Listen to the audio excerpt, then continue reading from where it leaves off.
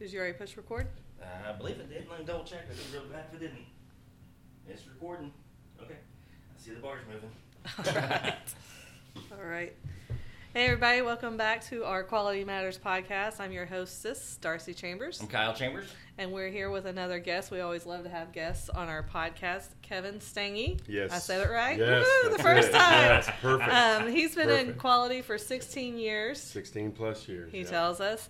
And he came to be on our podcast because he made a post on LinkedIn that Kyle saw, was very interested in, and I did my job as the boss lady and got him on the podcast. So here we are. Reached out to me and I happily respond. Thank you. In today's global economy, quality matters.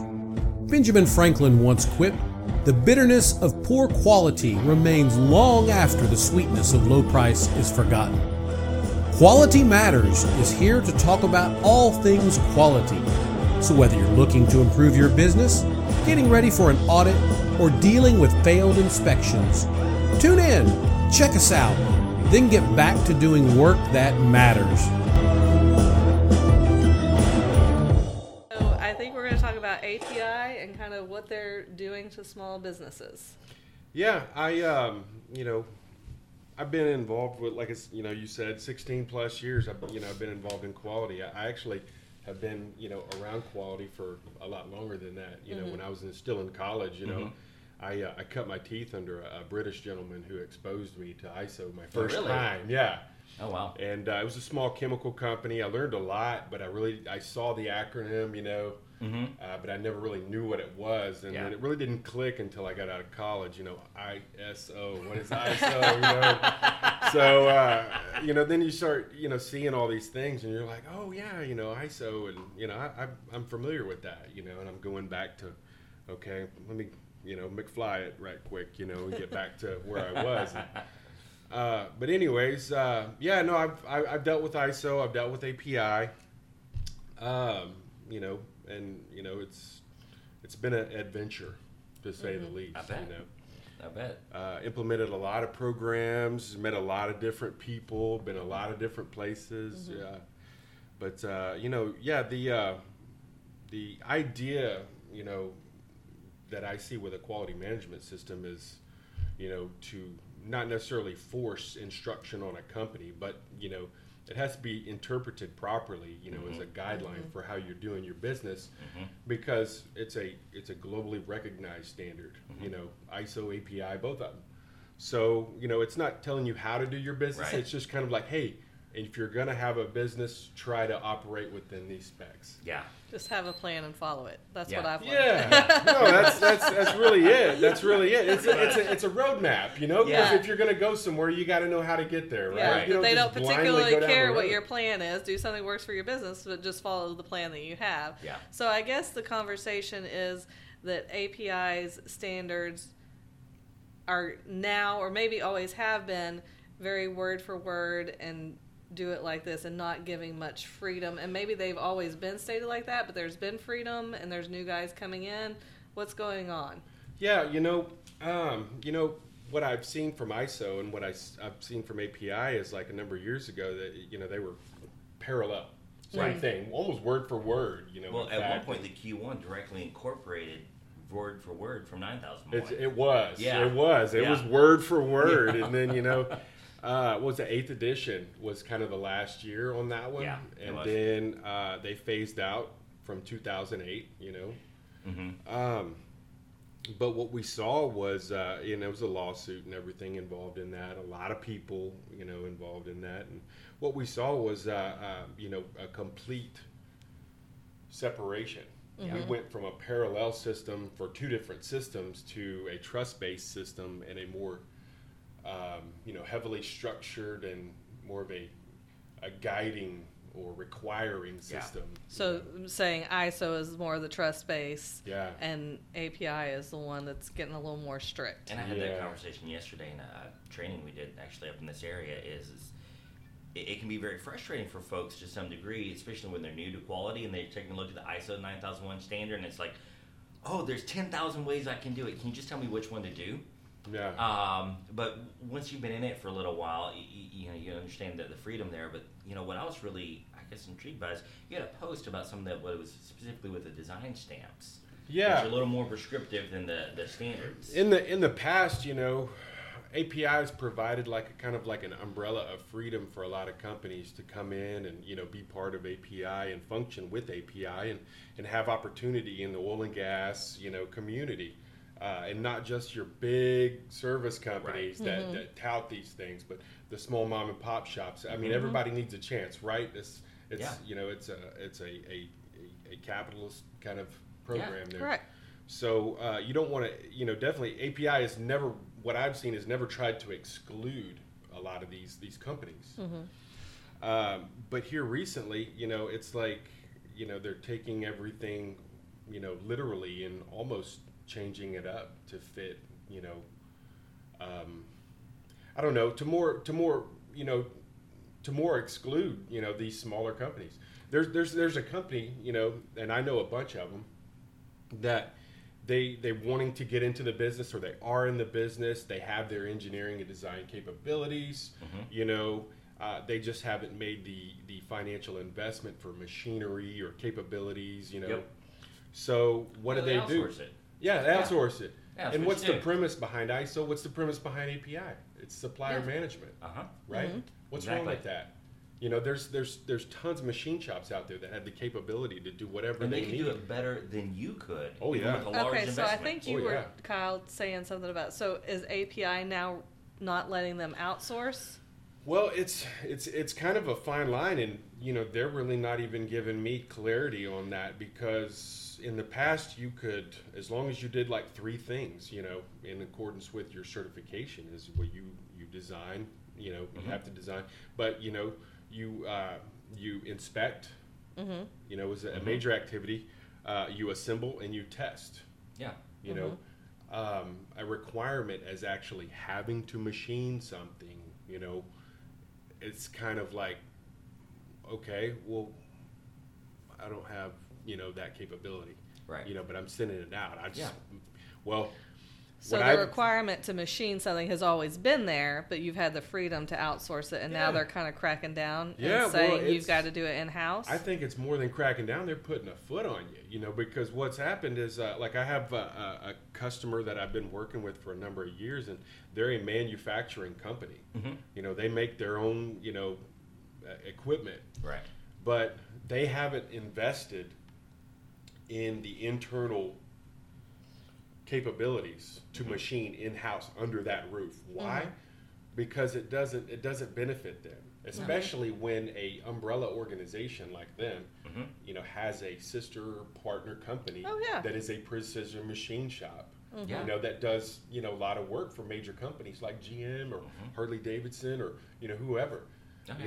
So this precision machine shop kind of does. Tighter controls, better turnaround, more experienced people, everything. They go to the next level. Yep. They don't just machine. They verify CMMs. Yep. It's degree of accuracy is so much more, so much greater. Yeah. So what I've seen is that they've been outsourcing, and this company is not based in Texas. First off, they're a little north. And what I see is a lot of those northern companies up there, the climate is different up there than it is down here. Yeah. So these people are very concentrated on their work, and they're very dedicated to their work. And this group, man, I've worked with them for a long time. They're very dedicated to their jobs, and they come out with some excellent products, by the way. I mean, you can go out to any well pad out there where they're doing some workover stuff or, some fracking in like Midland or New Mexico or, Wyoming for that matter. I think even overseas is now they've hit that market, and you see their stuff. But anyways, they haven't machined internally. So they went through an API audit, and API came back in and said, you guys did good. Your documentation's good. You did good in the audit, but these products right here, we're going to consider one-off manufactured pieces. And what does that mean?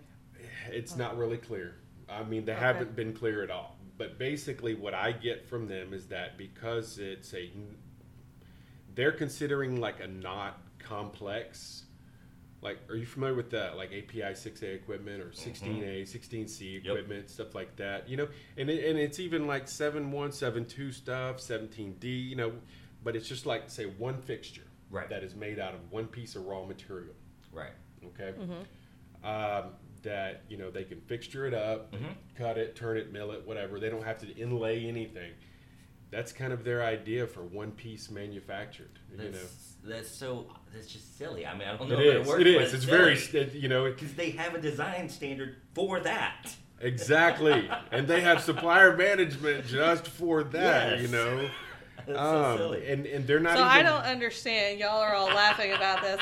I don't understand the significance of a one-off or making this so simple. What does that mean for the company? I asked the same question. You know, Okay. and they really, you know, well, it's because, you know, it's not complex, or it's all one piece machined, and if you don't have the capability to machine that one piece in house or that non-complex piece of equipment, then you really can't consider yourself a 6A or 16A or 16C. So will they not be 17D given shop. the API certification because No, of those they pieces? They literally, you know, went through everything and maintained everything very well and had good stuff. And, you know, they had very good inspection practices and manufacturing practices. And then, you know, during the audit, API, the review period, API came back in and said, oh, by the way, you know, we consider this to be a one-piece manufactured item. And, you know, you guys, since y'all aren't machining it in-house, you know, we're not going to give you your certification. Wow. And they've had certification. They've had Q1. You know, they very much demonstrated. They on the same items. Oh, yes. You know, that API has been in there before on multiple occasions, audited them, reviewed their facility, reviewed their design files. Very good design files, you know. No, I won't lie. There's a huge benefit to being able to do things in-house. You know, my old company, we dealt with heat treating all the time, right? And so, you know, there's some benefit to sending it to some heat treat outfits. There's some really fantastic ones out there, but you know, you can really trim back that turn time, and you know, if you've got like a really awesome engineer on it, you can maintain control of quality. But you're talking about millions and millions and years of investment to bring those operations in-house. Oh, yeah. That is such a barrier for anyone new to ever enter. Yeah, well, it's kind of like API now coming in and saying, because you don't have this stuff, you can't be with us, or you can't even consider yourself. But it's what you're talking about is something that doesn't even require all of that. No, and you know, it doesn't. I mean, and it's hard for me to understand that they can have one product that another product that they don't machine in house, right? That is kind of considered not one-off, and it's outsourced. Now, you know, but so what caused this? Obviously, it's a shift. Yeah. So, do you have any bearings on what caused the shift in the? I honestly, I think it's a huge lack and change in personnel. I mean, I've seen this huge drift of people from API out of API. Okay. And then I've seen this whole new influx of API into API. You know, it's just like, so folks that maybe have no experience or business auditing, lack of interpretation. You know, real world experience, understanding of the products. You know, stuff like that. You know, I think know. In the past, you've had all these really smart guys in there, and there's still a few kind of sprinkled throughout there. But some of these other guys that have been in there, you know, I think recently kind of passed on, or you know, they've gone into other things, and they may still do things with API, but then now they don't really have that oversight, and they don't have that discussion, and they don't have that interpretation aspect in API anymore that really makes it acceptable to be part of API, and it's almost an exclusion, and that's pretty sad, you know, because you're going to cost a lot of people a lot of opportunity. Yeah.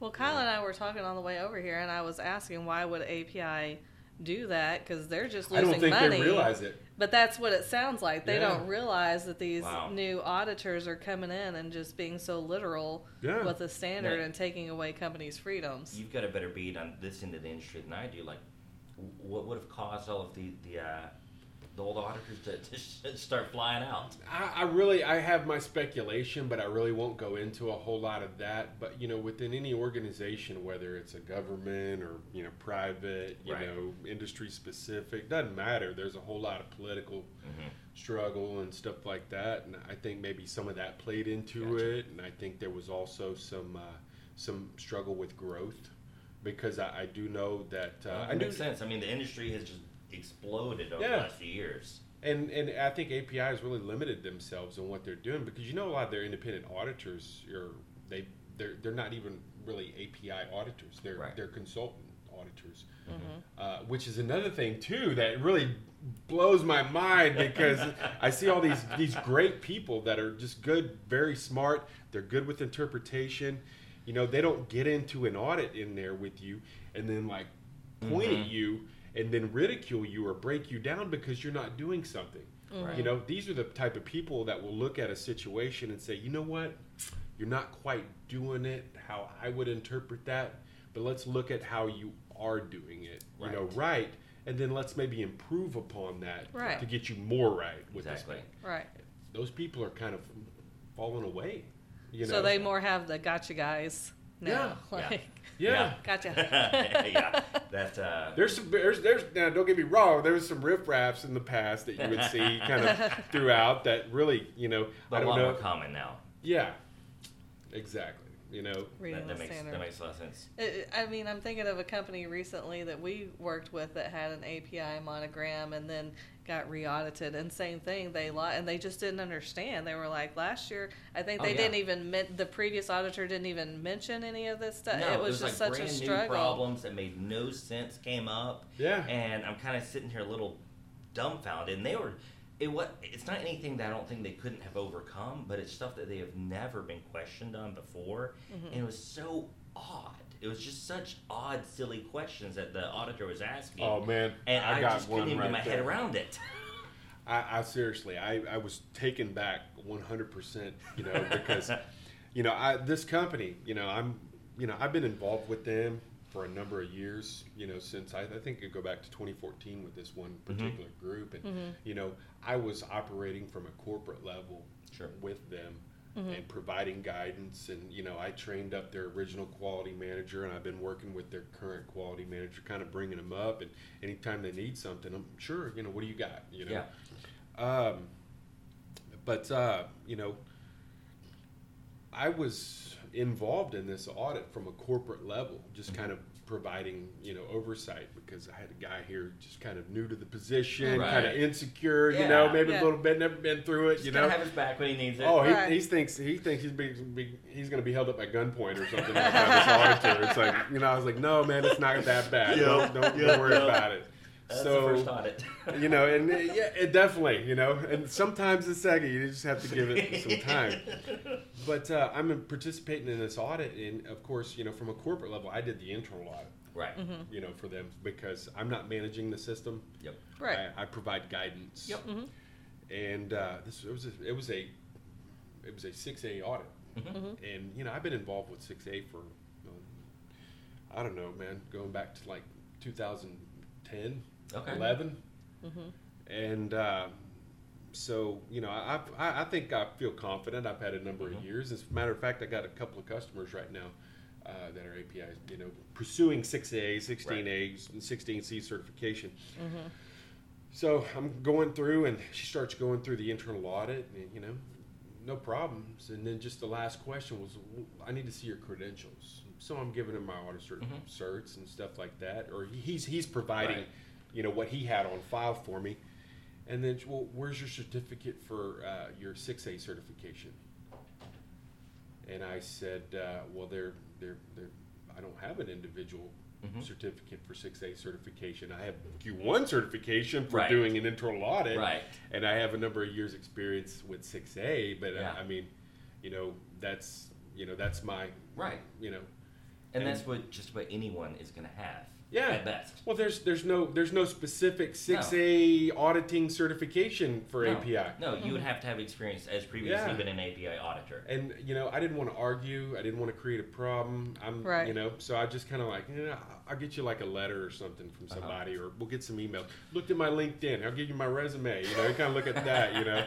And they were like, oh well, if you can get a letter, that's fine. And but it goes back to this thing, that we were talking about, where it's a lack of understanding and interpretation. They just don't know. Yeah. They don't know. The new auditors just don't know. I've had somewhat similar, because we deal mostly with different ISO certs. So I've had the same thing with different ISOs, especially like when 45001 first came out. Oh my and they're God. like, well, we need to see a certificate for that. And I'm like, there's probably 10 people in the world I right got now still that have people. that cert. I still have people throwing out 14,001, 18,001. And now it's like, okay, no, that's actually changed a little bit. So even ISO has its drawbacks from communication of changes. But it's the same problems. It is all over the industry. Yeah. That's just. But that makes sense. If these are new and green auditors, that these are the kind of type things they're going to do, especially if they have, like you said, real world experience. They've not actually lived Makes it a and huge breathed difference. it. Yeah. Because what folks don't realize is that auditor that's certifying you, he doesn't do that generally 5 days a week. That's like 2 or 3 times a month, maybe. Yeah. Maybe. Well, and then he's got his own job outside of it.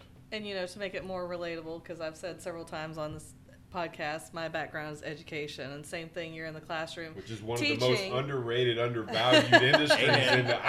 My wife is a teacher. Yeah. Okay. And I tell her that. It's the same thing. You've got people in admin and politics making all these laws and rules for what you're going to do in the classroom that aren't there or haven't been there in years, and you just don't know. But you don't know. We got to wrap it up. Yeah. So thanks for joining us. We I appreciate appreciate your it time. definitely. Appreciate it. Look forward to any other times that you guys want to get together and discuss. No, this is. I think we've opened up Pandora's box, and I'd like to keep opening. We've opened it up with ISO and Chris Paris, so now we'll do it with API. Have to get you back on. Get a certainly. Different topic, bring you out, because this is a lot of fun. Yeah, All right. definitely. All right. It creates awareness too. Thank you. Yeah.